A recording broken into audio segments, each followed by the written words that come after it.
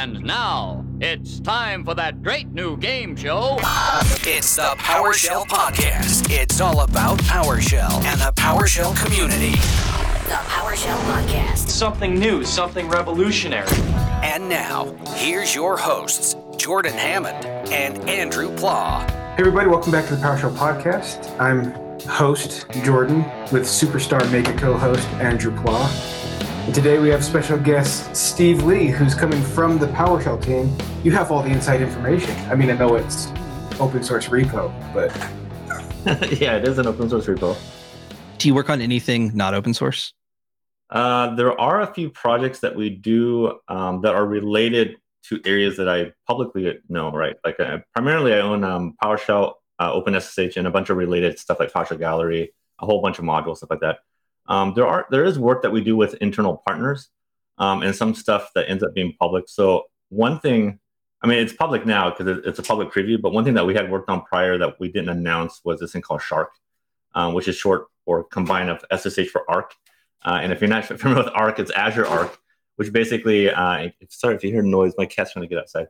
So basically what Arc is not an acronym. It's basically a hybrid solution for Azure. So if you have on-prem machines and you want to leverage a lot of the management capabilities in Azure, then basically you install an Azure agent, keeping your machine on-prem, so it's not virtualized in Azure. And basically within the Azure dashboard, you can see those as though they were virtual machines in Azure. They can apply like automatic updates, automatic policy, all this stuff they can do in Azure. So what my team did, because we own OpenSSH, is basically we have this feature called Shark, which basically, as the name implies, SSH of Arc, it means that you can actually use SSH into your on-prem machine via Azure without exposing a public IP. All right, so sounds a little bit complicated, but the basic idea is like you want to get remote access to your machine. You could be sitting, at a Starbucks or whatever, and you don't want to open up a public IP because that's one of the worst things you can do because then you're going to get attacked, right? So in this case, you basically authenticate with Azure, and of course, Azure has multi-factor, so that's additional security. And then once you authenticate, then we actually basically create a tunnel via Azure to your on-prem machine. Hopefully all that kind of makes sense. So that's one of the things that we did that was not public at the time we were doing development, and that feature is not open source. But we do leverage a lot of open source, like OpenSSH, of course, stuff like that. So is that one, I think there was a presentation of that at Summit this year. Yes. We're so talking about that. So public preview around that time frame. Yeah, so if it's something that people have more interest or like a deep dive, if they go to the videos for Summit that year, there's going to be a session where it's covered in depth. It went over my head pretty quick. It was a lot of high level learning.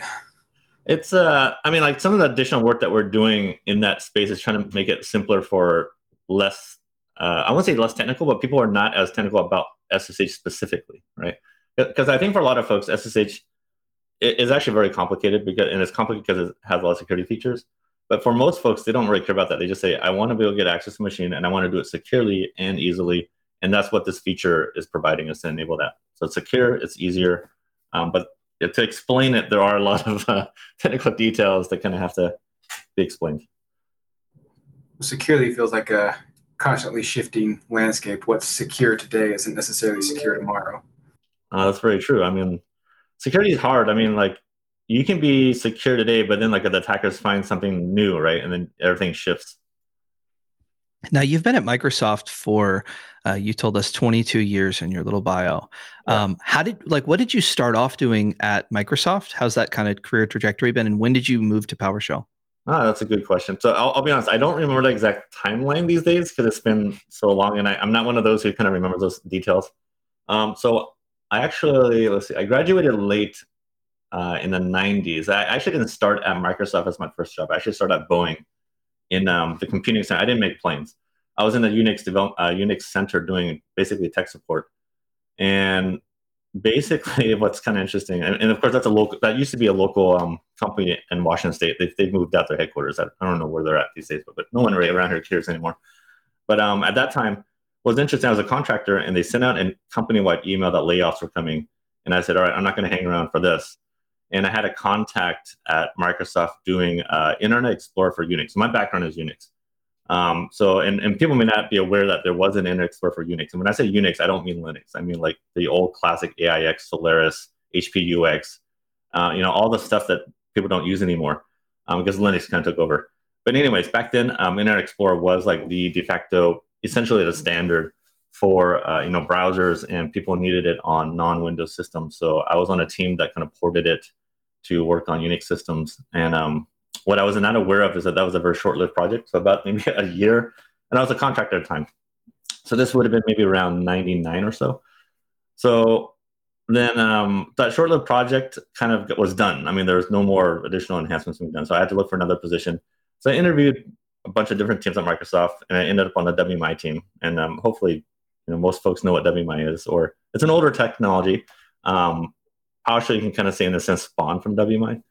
But anyways, I was on WMI team. So way back then, what WMI was not a product that was shipped in Windows. And for those who don't know what WMI is, it's basically an abstraction. It's based on COM that allows you to kind of query a whole bunch of different information from the operating system, right? So you can get like storage, network, compute through a single type of interface. It's object-oriented because that's how Windows differentiates itself from Unix.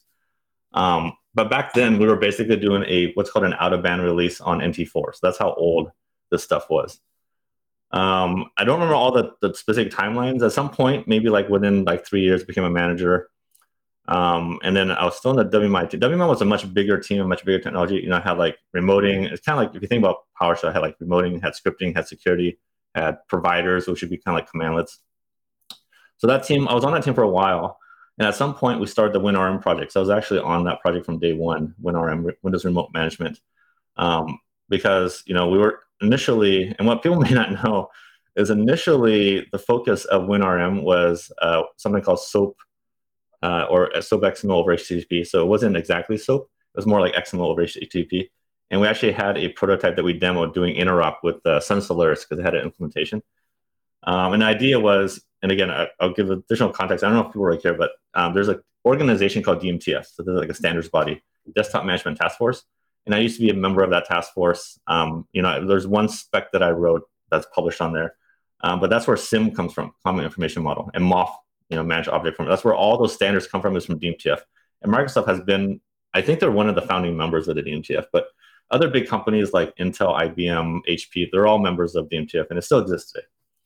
So anyways, so WinRM was one of the standards that we created at Microsoft, and we kind of, pushed that, and that ended up being WSMAN. So WinRM is the Windows implementation of WSMAN. WSMAN is the standards body one that's interoperable. So I was on that project for a while. At Microsoft, it's not unusual to have reorgs.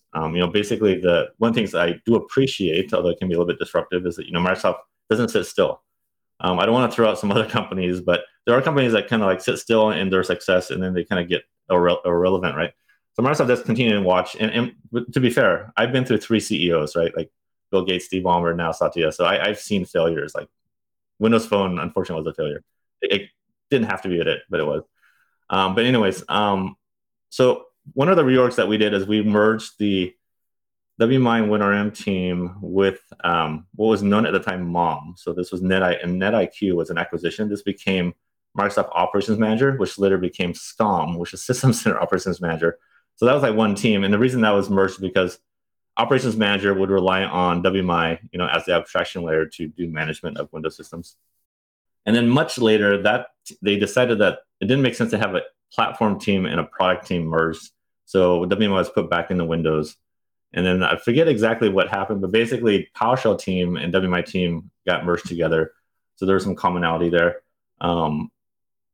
And so from there you have, and before that, I think like that's where WMIC came from. Like Jeffrey Snover's one of the first projects I'm aware of that he did was like WMIC, which is built on top of WMI. And a lot of those ideas ended up becoming into PowerShell.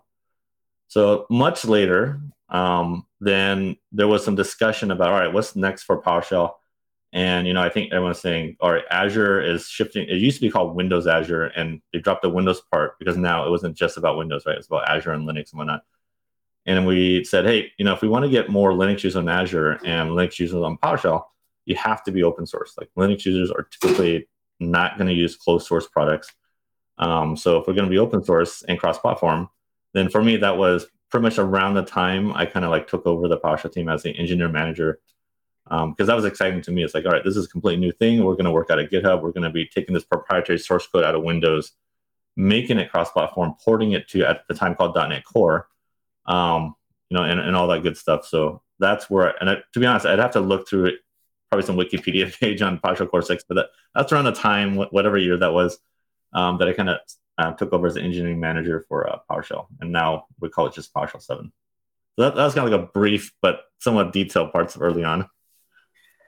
So I guess it makes sense then with a lot of things with PowerShell 6 first came out, I guess PowerShell Core as it was.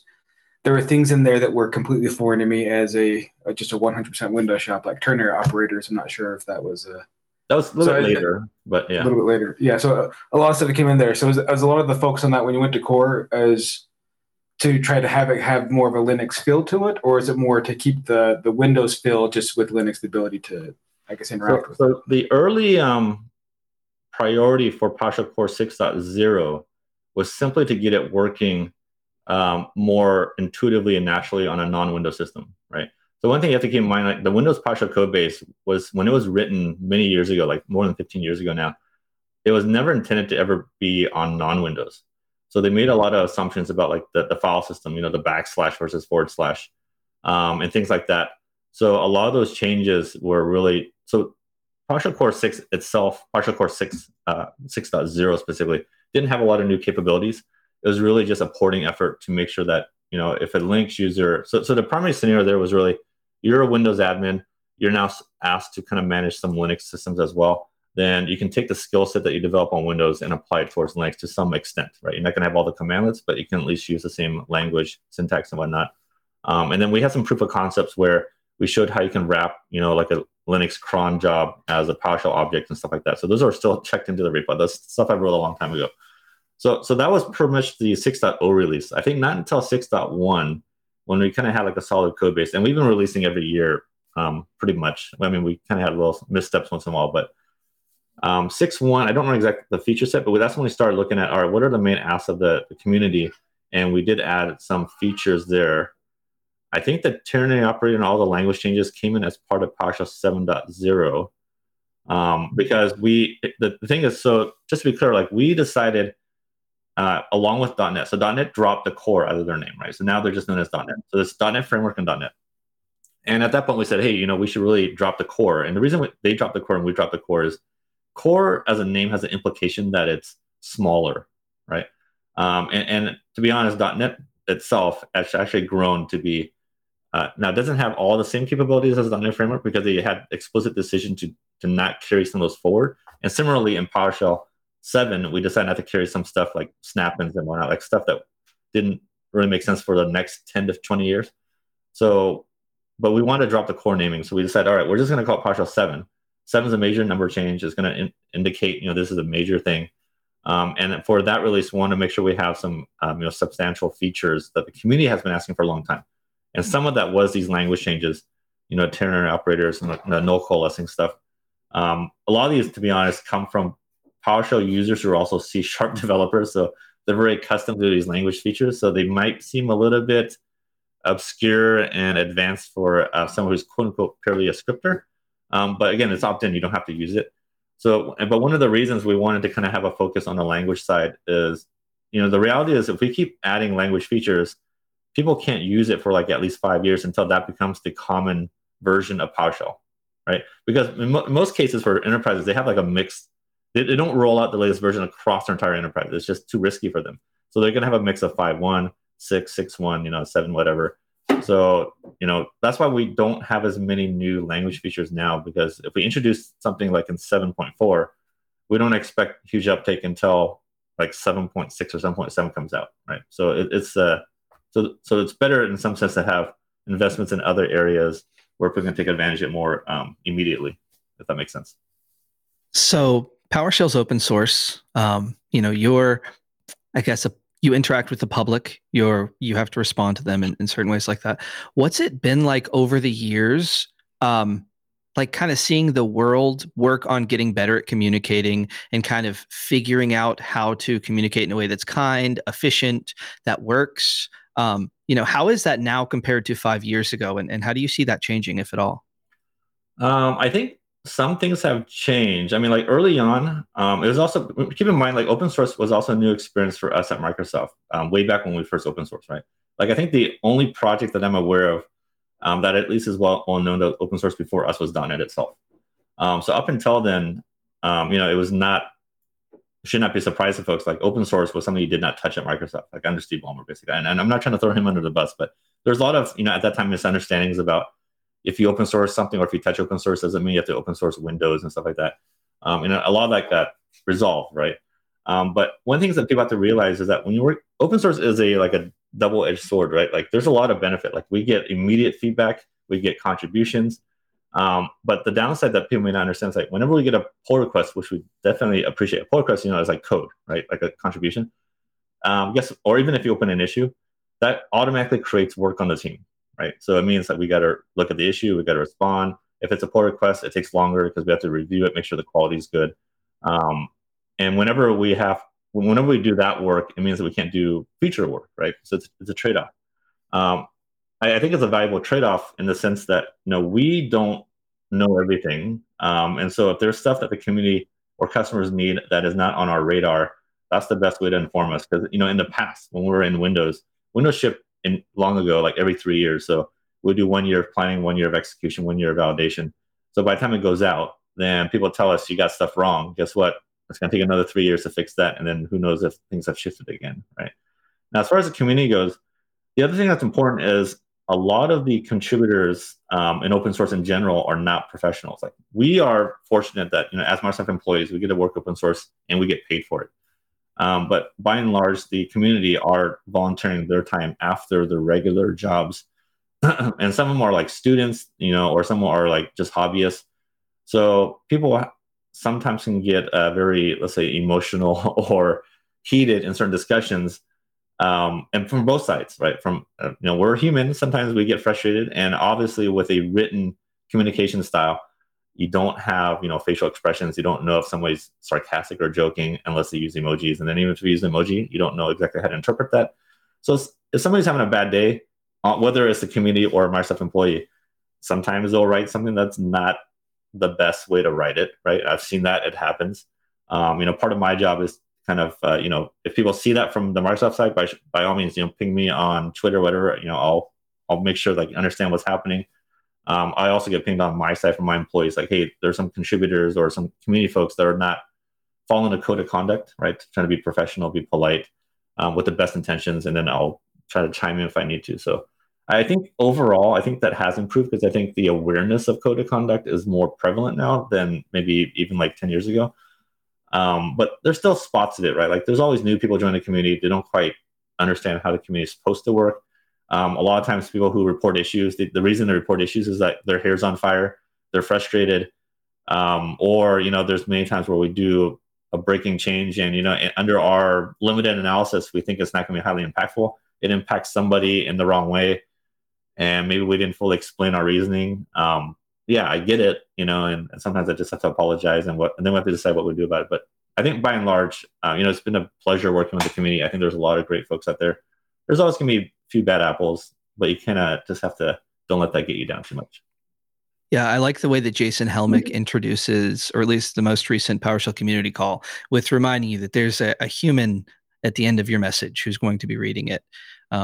And for me, in my experience in IT over the years, I used to kind of think of the big tech companies as just these strangers, like not just unreachable. And over time, I've realized that that's not the case. And, by being kind and just communicating in a better way, it's just much easier for everyone and creates a lot less, it puts a lot less sand in your engine. Oh, for sure. And if you're polite, we're more likely to respond in kind and do what you actually want, right? Whereas you put us on a defensive mode, it's very natural as a human to not want to do something for you. Yeah. Even just by having a positive interaction, maybe someone's more likely to give you one little tip or say like, hey, maybe check this out. Whereas if you're rude, they're not going to give you that information. So it's hurting you, it's hurting them. I just love thinking of the efficiency thing. It's super inefficient to be rude. Yeah. And one other point is, and I don't know if people have noticed this, is, I think in the past, if you think about the PowerShell team, like when Joey was my PM counterpart, a lot of the meetings and discussions was primarily Joey and myself talking, or maybe Jeffrey if he pops in. One of the things that I've been trying to do, going back to the human element, right, is really have more of the PowerShell team members do the talking rather than me talking on their behalf. Because I do want the community to know, like, it's not just that there's people, there's actually a variety of folks working on this. Some new folks that come in, some older folks that still on the team, whatever. And I want them to know, more about these individuals. And my goal has never been like to be the face of PowerShell. There's some part of it where I can't not be because I'm the manager for this project. But I do want to kind of also give recognition to other folks on the team. Well, it just dawned on me that Andrew and I have been talking about submitting to talk at Summit once and how nerve-wracking that was. And every day of your life, everything you submit is basically going to the public. Every day you go through more stress than something we've been fretting about for a year. That's true. So let me touch on that real quick. Because one of the things I've noticed, and I'm going to go back to we have this monthly community call thing.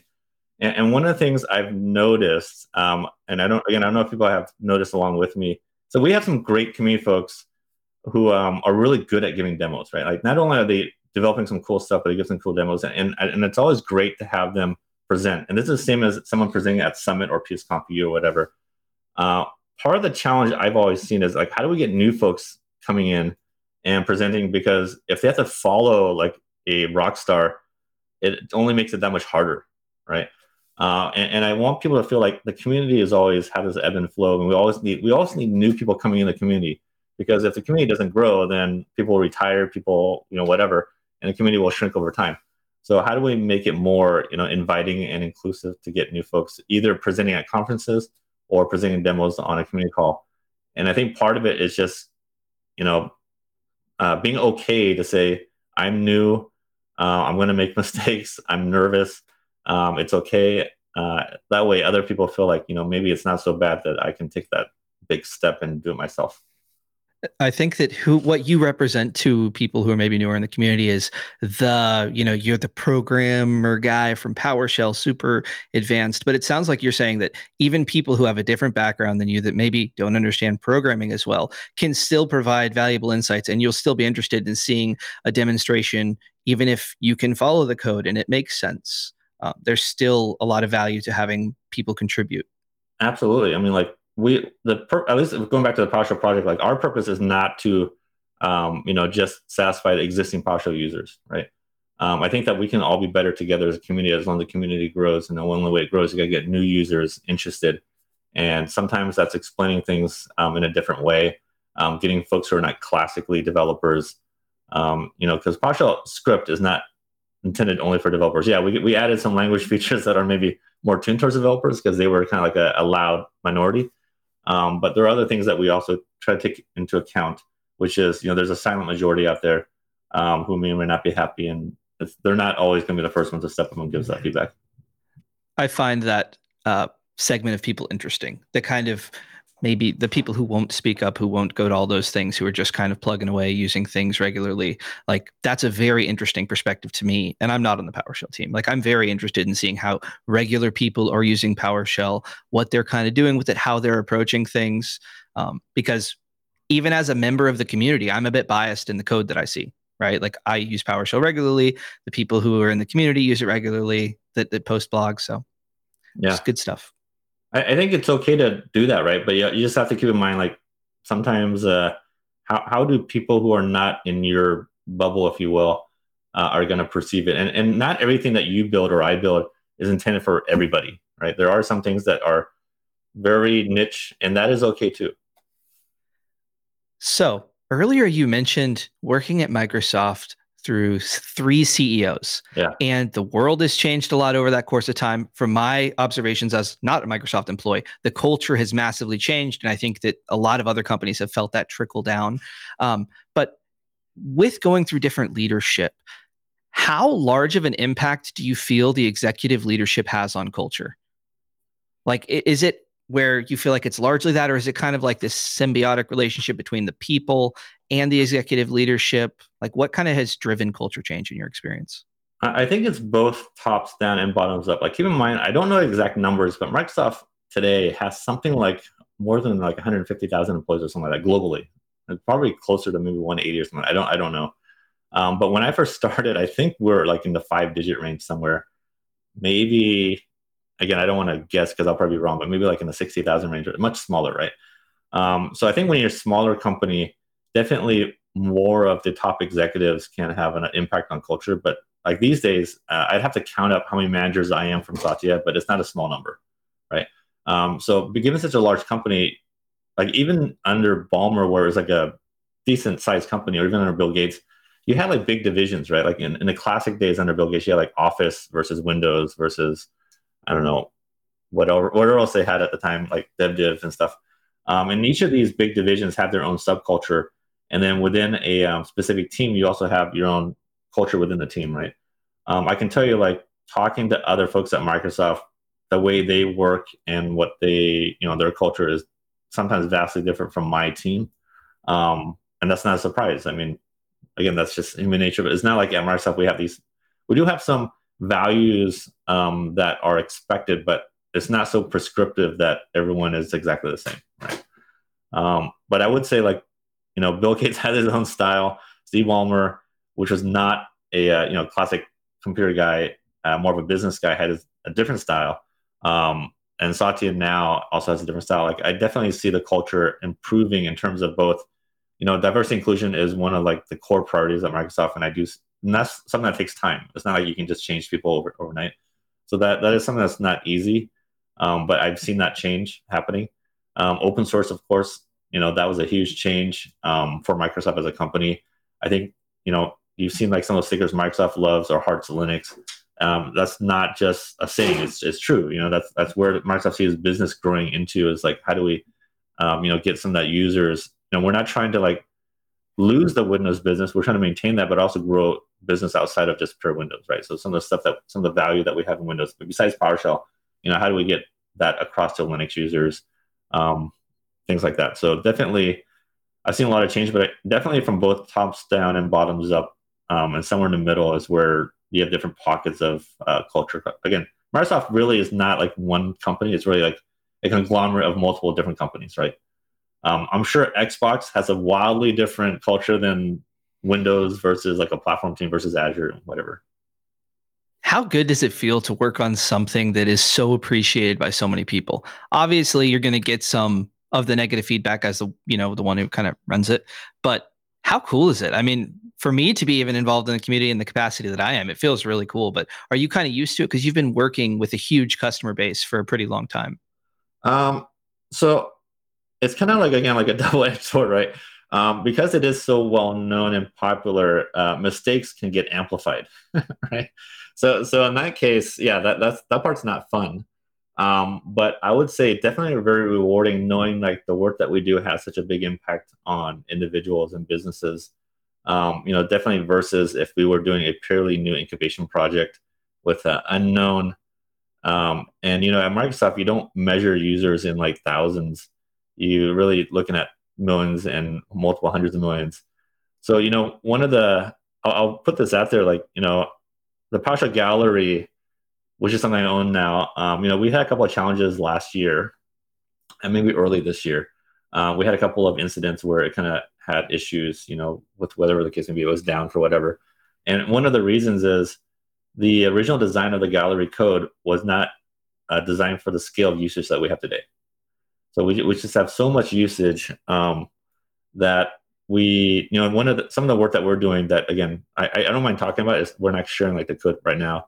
We are over time trying to rebuild different parts of the gallery. So it'll be more, cloud, born in the cloud and scale, because the current code actually literally runs on a few VMs, high-powered VMs on a SQL server, right? And so that worked fine when we had a much smaller community and users downloading and publishing to the gallery. But these days, this is one of the reasons why statistics has been a problem.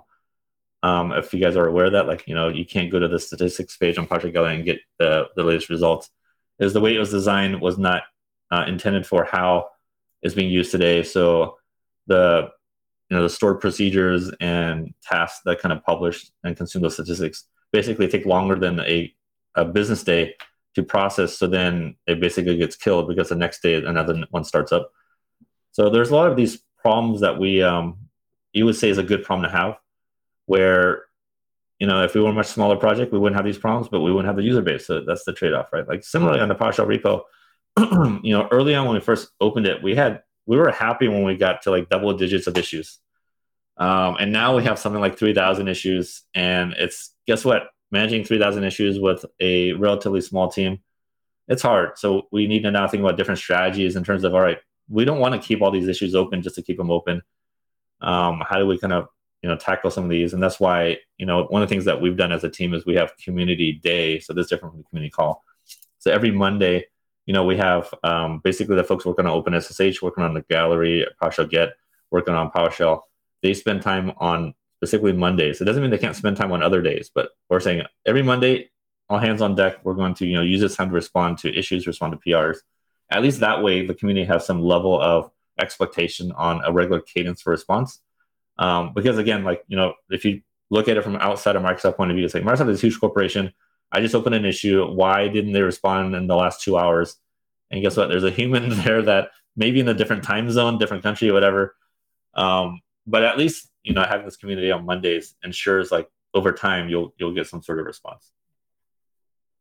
One thing I love about the community is you mentioned that the gallery had some issues early on in the year it's going down, and then you have someone like a deal that comes through with basically teaches people how they can host the repo on their own. So if something does go down, they don't lose functionality. I just love how the community always willing to step in to, even if it's not a permanent underlying cause issue, is to help the community keep on going no matter what.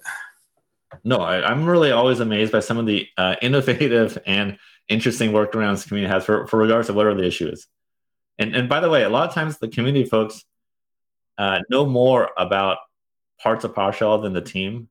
And the reason is that the community uses PowerShell more than we use PowerShell, in the sense that, we use PowerShell for our development of PowerShell. We're not using PowerShell to manage. We're not IT, right? And a lot of the folks that use PowerShell is for automation, whatever. And we do automate some of our stuff, but we automate it for an engineering purpose.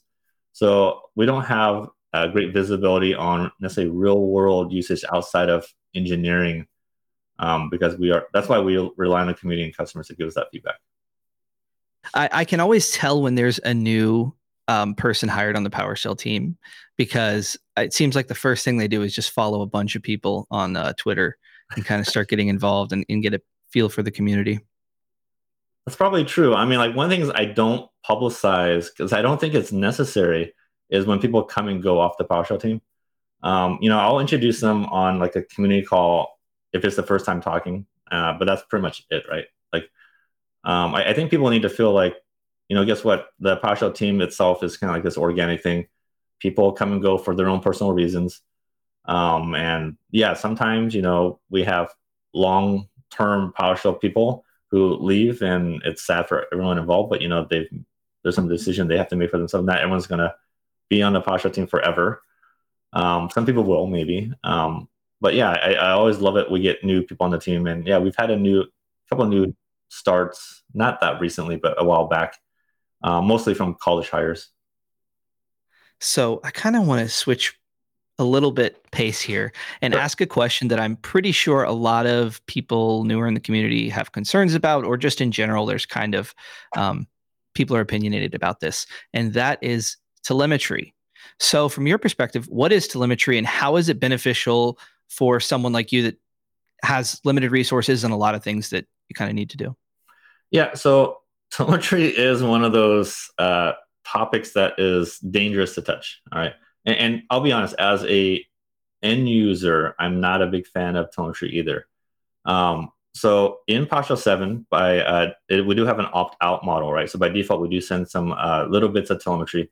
And just to make sure everyone's aware, we do follow all the privacy compliance, GDPR, all that stuff. So everything that is sent by default has no personal identifiable information. We gone through extensive reviews. We published a RFC, request for a comment spec, a while back when we first introduced telemetry, outlining exactly what we're going to collect and what we're going to use it for. And so we feel like we've been very transparent. We also create a public dashboard. You don't get the raw data, but you kind of get a summary version, of the growing usage of PowerShell 7, what countries are using it. We have also some data on top community contributors and stuff like that. I think that, by the way, Power BI is probably out of date. But anyways, one of the questions we have is, as a Microsoft-funded project, basically, how do we justify our existence? And part of it is we need to have data to show that we have growing usage And hopefully some of that usage grows into uses of other Microsoft services which are paid, right? Like obviously we're free, so we're not directly contributing to the bottom line at all. But that's the idea. Is like as long as we show that there's a growing usage, then the idea is like they're more likely to use Azure than something else, perhaps, stuff like that. There's two parts here. Like we want to try to only collect telemetry that is useful besides meeting all the privacy stuff. But recently, again, because we've been growing so much usage, I think Stephen had posted, I think last month, that we hit like 1 billion startups last month or something like that, right? Which is pretty huge. But the problem is we have so much usage now that, so this may sound funny, but we as a product team, we have to be aware of how much we're spending in Azure. Even though Azure is a Microsoft product, think of it this way: like the more we incur in costs of Azure, spending compute time or whatever in Azure, it means that we're kind of taken away from a customer being able to use that. Okay, maybe another way to think about it. So we have to control our costs, even though it's really moving like money from left hand to right hand. So we were actually hitting our cap on. So we use App Insights, which is an Azure offering for telemetry. And you can always inspect the packets if you really, or you can even, the code is open source, everything's there. You can look to see exactly what's being sent. But we were having so much usage that we're actually hitting our caps that we had set for how much data we were going to ingest, meaning receive in Azure. And I've had to increase it several times. And at this point, I forget what it is now, but it's like I think it's in the multi-terabyte range or something like that per month. And we're not even saying we don't feel like we're sending a ton of data, but if you multiply by the number of users, right? But it's not even number of users. Like if people use it in a container, and these come and go, each of them are sending just a small set of data so that we understand, like, where's our Linux usage versus Windows usage? Are people using containers versus non-containers and stuff like that? So that we can help use this to make decisions in the future. Like, all right, maybe there's a ton of usage in Azure pipelines. Right? It's like, all right, what can we do to make that a better experience, make it more efficient, whatever. It's like, this is what the telemetry going to help drive some of these investments, right? But anyways, yeah, so we've been having so much telemetry that we've really had to set a cap.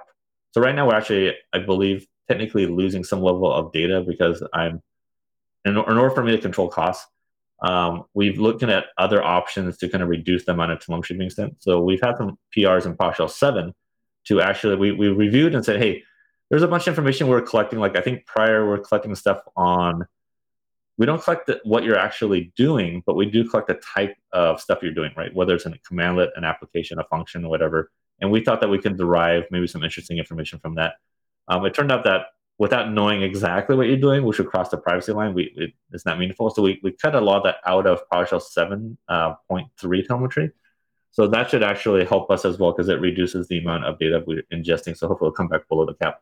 Now, of course, the big problem here is people like to stay on versions longer than we want. So it'll take a while before 7.3 becomes like the predominant version that will help lower the total amount of telemetry being collected.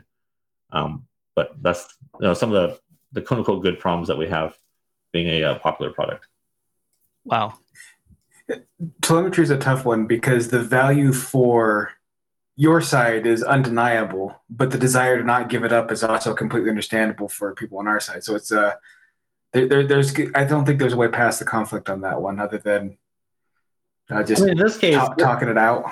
like for me, philosophically, I think most issues are not black and white. There's many shades of gray. I think telemetry is one of the rare ones that is almost exactly black and white, right? It's either, I'm not saying it's right or wrong, but we did do, we looked at the feedback from the community, and we made it very easy, in our opinion, to opt out, right? You can set an environmental variable before even the first start of PowerShell, so zero telemetry ever gets set, right?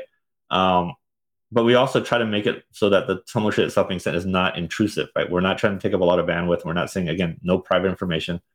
So we don't know, like we have zero data if someone turns off telemetry, we don't have a data point that tells us they turn it off. We literally don't know. So it's quite possible that we actually have significantly more usage than we know, but that doesn't help us because we don't know that to be a fact. You can't create a graph on the suspected. No, we can't. No, that's good to know. That's a good explanation. I feel like less so these days, but back in the day, people would just think that these big companies would just want to know every little thing that you're doing, and somehow they have access to everything. And there's definitely trade-offs, but that's not the situation here. So here's one I'll just make sure everyone's aware. Like PowerShell is not associated with any kind of advertising tracking at all, right? So this is not the same as like, and again, I'll throw out something like Google and Facebook where they deliberately have telemetry to track your users so they can present relevant ads to you, right? PowerShell doesn't play any role of that at all. Like, again, you can look in the source code itself and see exactly what we collect. We do have a GUID, so we know like a unique user, but we don't know that you are that user, right? So I think things like Google and Facebook is what make it so difficult because they've made an entire business out of using our information. So now when, let's be honest, another giant corporation comes in and says, yeah, we want your information, but there's nothing malicious or we're not going to profit off it. It's a tough sell, I imagine. It is. I mean, there's some ideas that we bounced around, like how can we make the telemetry more useful to end users or at least module authors, right? And it's not easy to give. Well, first off, like giving raw access to the data presents itself its own problem. Like maybe there's some stuff in there that can be discerned that we're not aware of by doing some weird correlation or whatever, right? So that's why we can't just. There's two parts. Like one is the large set of data, but we also don't retain it for that long, so we kind of summarize it. But we're always open to kind of like if someone has some like good ideas, like how to actually make this useful, so that it's not just a one directional feed. I'm more than happy to have those discussions. Again, we need to as long as we respect privacy. Now, earlier you mentioned you worked on the WinRM team for a bit as part of your transition towards PowerShell. I'm kind of want to switch this into a WinRM versus OpenSSH. What are they kind of thing? So what is WinRM/OpenSSH and what are some of the differences? What's the current recommendation? Kind of what's the status with all that? So although WinRM and OpenSSH are both remoting related, they're what they're capable of doing today is vastly different. So WinRM was created at a time where Windows was looking for more of an opportunity to do some level of interoperability with non-Windows systems. Like again, when I think of WinRM, I really think of WSMan. So WSMan is this open standard by the DMTF Foundation, and I don't know if people are aware. Again, it's not as popular these days for various reasons, but WSMan remoting is implemented in what's called a BMC, which is a baseboard management controller. So if you're not familiar with that, basically on server systems, on the motherboard, there's this what's called a daughter board, which is like a separate computer, if you think about it that way, that actually can control things like, if your operating system blue screens, then you can actually talk to the BMC and have it reboot the hardware. Or if you just got a bunch of new servers and there's no operating system on it, then you can talk to the BMC to do a Pixie boot, to do a self-install of whatever. So one of the scenarios that we had originally for WSMan, which was implemented, was to have all these BMCs. So these would be things like HP ILO, Intel, vPro, Dell iDRAC. If you're an IT guy, you may be familiar with these names. Basically, they implemented WSMan. So that way, from a Windows client machine, you could actually do remote requests to these hardware devices to do management, right? That was the original intent, and it got implemented. I think that, and again, WSMan is all SOAP-based, Simple Object Access Protocol, which is all XML. The world had moved on from SOAP and XML. They moved to REST, right, which is a little bit more like JSON over HTTP for the most part, although REST can support other things. But so a lot of people moved off of SOAP, and the reason, like SOAP's pros and cons, to get that into a little bit of that. Now we'll get to OpenSSH in a bit. Is really SOAP provides a lot of high-level definitions of the contract of the protocol. That way, if you're talking to a arbitrary SOAP endpoint, you can expect how to do enumeration, how to do security, But the main downside is for people implementing those endpoints, there is a much higher bar. It's just a lot more work. Whereas REST, you basically say, I'm going to accept this HTTP payload, I'm going to respond with this thing, and you need to adhere to my rules, right? Versus I'm adhering to some complicated standard. So that's, in my opinion, that's why REST went out. It's just much simpler to implement. So WSMan still exists. I don't know if all these BMCs still use it or not, because I'm not in that world anymore. So that's kind of like on the WinRM side. And then one of the things that we built on top of WinRM then was PowerShell remoting. So that came after WinRM. So this is where you have like a SSH or Telnet-like experience, and they can do inter-PS session. You could get a remote shell. But again, everything's going over SOAP, and SOAP being XML, the payloads have to be what's called base64 encoded, so that there's no problem with having non-well-formed XML. All right, that's the best way to put it. And I think even before I took over the PowerShell team, like SSH was something that I think Jeffrey had wanted to bring into Windows, but again, at that time for the company, open source was not something that you would touch, so it was always denied. It was only until much later that we finally got approval that, hey, the rest of the industry has adopted SSH as the remoting protocol. WinRM is really constrained to just Windows. I mean, there are some other efforts which we can talk about or not. Like there's a thing called OMI that exists on Linux that implements WSMan. It was not that popular; didn't really go anywhere. But SSH is used all across Linux. Mac uses it as well. So hey, it makes sense to, rather than trying to create another standard from Microsoft and get other people to adopt it, let's adopt what's already in use, right? And that's really SSH. And specifically for SSH, Open SSH was the implementation that we kind of decided to put our efforts behind. So we got that approved. We had to port it. Give them a little bit of context. Open SSH was designed for what's known as POSIX systems, so these like Unix type systems. Windows long ago did have a POSIX subsystem, but that hasn't existed since I think at least Windows NT 4 or something like that. Maybe XP, I don't remember now the timeline, but so basically we don't have the equivalent APIs needed. So a lot of the work that my team originally did early on was create an abstraction layer so that if you're calling a Unix API, we would actually call the Windows equivalent API or multiple APIs to do the same kind of stuff, right? So long story short, getting back to your original question, if you have existing applications, scripts, whatever, using WinRM, by all means, continue to use WinRM. Like it's still part of Windows. We're not removing it. It'll be there for probably 20 years or whatever. But there are no new investments in WinRM, right? So however it works today is how it's going to work tomorrow in the next 20 years.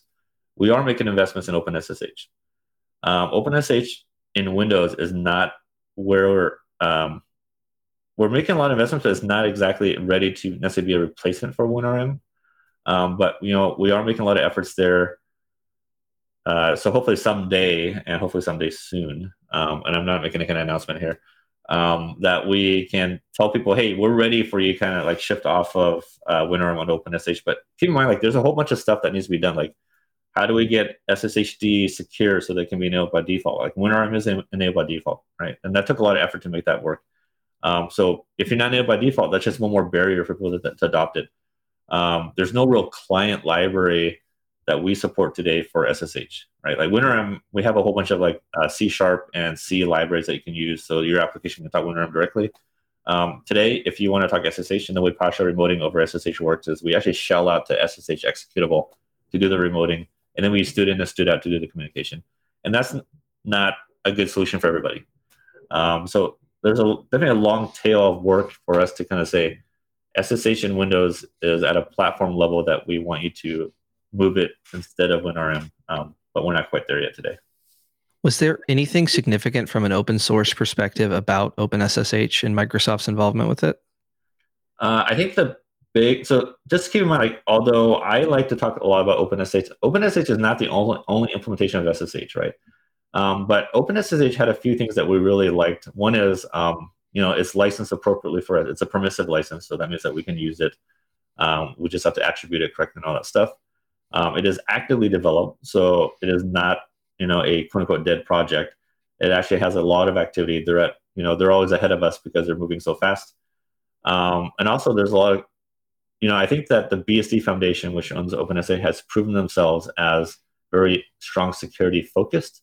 So we have a lot of confidence that, people make mistakes. We're human, right? You're going to have issues, but they're very quick to kind of patch these things. And we just need to make sure that we're just as quick to get it back into Windows as needed. But yeah, so definitely, from an interoperability, capability, security, quality, from our perspective, OpenSSH was the only viable choice. So I sent you a little message before we did this asking like, hey, anything in particular you want to cover? And one thing you mentioned was AI and PowerShell. So what's up with that? You have a project, the Codex project. What's going on here? Okay, so I want to talk about this briefly. So AI in the console specifically is something that is like a personal interest of mine.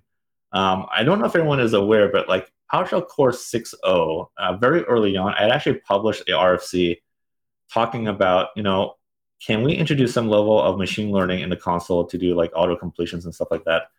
And to be honest, I got a lot of pushback early on from both the team and from the community. And it goes back to telemetry, right? You're not going to necessarily run a machine learning model locally. It requires a lot of training and all that. So the natural thing for us would be, hey, you're going to type something, we're going to send that to Azure, and we'll get back a response and we'll present it to you, right? And so at that point in time, to be honest, I don't remember when this was. This was like many years ago now. I think that the community and our team was not ready for that level of quote unquote intrusiveness, all right? Being sending data off of your system. Now, obviously, we have that today. Like our whole predictor framework and the Azure PowerShell predictor does exactly that, and it's been very successful, right? And I think part of that is really ensuring, again, the data that's being sent is not used for anything outside of for this scenario. It is your own data that we just need because the machine learning code exists, the neural net exists in Azure. We cannot actually have it on your local system. So, I'm very excited about a lot of stuff that we've done. And to be honest, it's proven very productive for myself. Like, I'm not an end user, so I don't use like Azure PowerShell directly a lot myself. But a lot of the framework that we built for like, the history predictions and stuff like that, that saves me several seconds for everything. And if you add it up, saving me at least several minutes. And then if you add up for a week, it's probably saving me like an hour or so for having to just type things out, right? Because I working in Git, I do a lot of repetitive stuff. So I think we've done a lot of interesting stuff there. Yes, I also published a module in the gallery that's just, by the way, I never intend to get to 1.0. It is a experimental incubation project for learning called Codex. And that uses the OpenAI Codex, which is similar to like GitHub Copilot. And, you can type something like, if you don't know exactly what you want, but it's been trained on it, you can do something like as a comment, find me the highest CPU processes on the system, like in plain English. And basically it'll send it up to OpenAI, and being that it's also trained on PowerShell scripts, it'll return something that could work, right? It's not perfect, but it could work. So I find that to be very interesting. And one of the caveats I'll put out there for any of this auto completion stuff, you need to always review what's being sent back before you hit enter. Like I would never no one should ever just accept it, all right, and just hit enter, because who knows what's going to happen. You should always shoot it as a suggestion. But I find even like GitHub Copilot in VS Code, like I find it to be, like I never use the code that it spits out because a lot of times it doesn't compile. But a lot of times it'll actually tell me about things that other people may have done that, I didn't think about that. That's interesting. And I'll modify it for my own purposes, right? And Codex does the same thing. So I think that there's a lot of opportunity there. It is something that is not a priority for the team. We're not AI experts. We do, like, even for like the Azure PowerShell predictor work, like we worked with that team who worked with another team who's more on the AI specific work. But I think there's definitely more opportunities for AI in the console to help people be productive. Again, like one of the scenarios I really want to light up, and I don't mind talking about this because I don't think it's going to come anytime soon, is imagine if you're able to train a neural net on all the support documents from Stack Overflow, assuming it's properly licensed and all that, or other places, right? And let's assume that you just type something and you get an error message on PowerShell. It's like get help -AI or something like that, and it will actually send the contents of your what happened maybe most recently, maybe the last 3. And if there's something that someone has already solved, wouldn't it be great if it just told you, here's why it failed and here's what you can do to solve it, right? Because today, people just naturally go open a browser and they search for themselves. Like, why not just shortcut that? But obviously, the biggest problem is the content of training is also a problem. So, yep. In our last episode, we talked about how we might be in a transitionary period with education, knowledge bases, teaching people, getting up to date. And I think that AI and what you're describing is another great way to reduce friction and get people to contribute in a more secure and efficient way. But yep. Jordan, what an amazing guest. Thank you so much for joining us. Yeah, thank you so much. We know you have a hard cutoff, but we appreciate you talking to us. I thought this was very enlightening. I'm excited to dive into Codex now. Yeah, definitely play with it. Open up issues, submit PRs. Again, it is a side project for me, so I don't treat it as a priority. But it's I think it's a very interesting area that could use more exploration. Awesome. And it sounds like you're a pioneer coming up with this idea years ago. So awesome. All right. Well, thank you guys for having me. Again, I'm sorry I have to cut this time a little bit short, but if you guys have other things we can do this again some other time in the future as well. So awesome. All right, absolutely. Thank you. All right. Got to go. Thank you. Oh, that was awesome. That was amazing. So I kind of feel bad for him though, because I took an informal poll of talking to myself in the corner, and 83% of our guests actually only agree to do the show because they want a live seat while you spin just ear gold and shield for us. And so for him to come and spend all that time and not even get the payoff of listening to a master just go out there and just crush it. Let's be honest, you're going to crush it this time.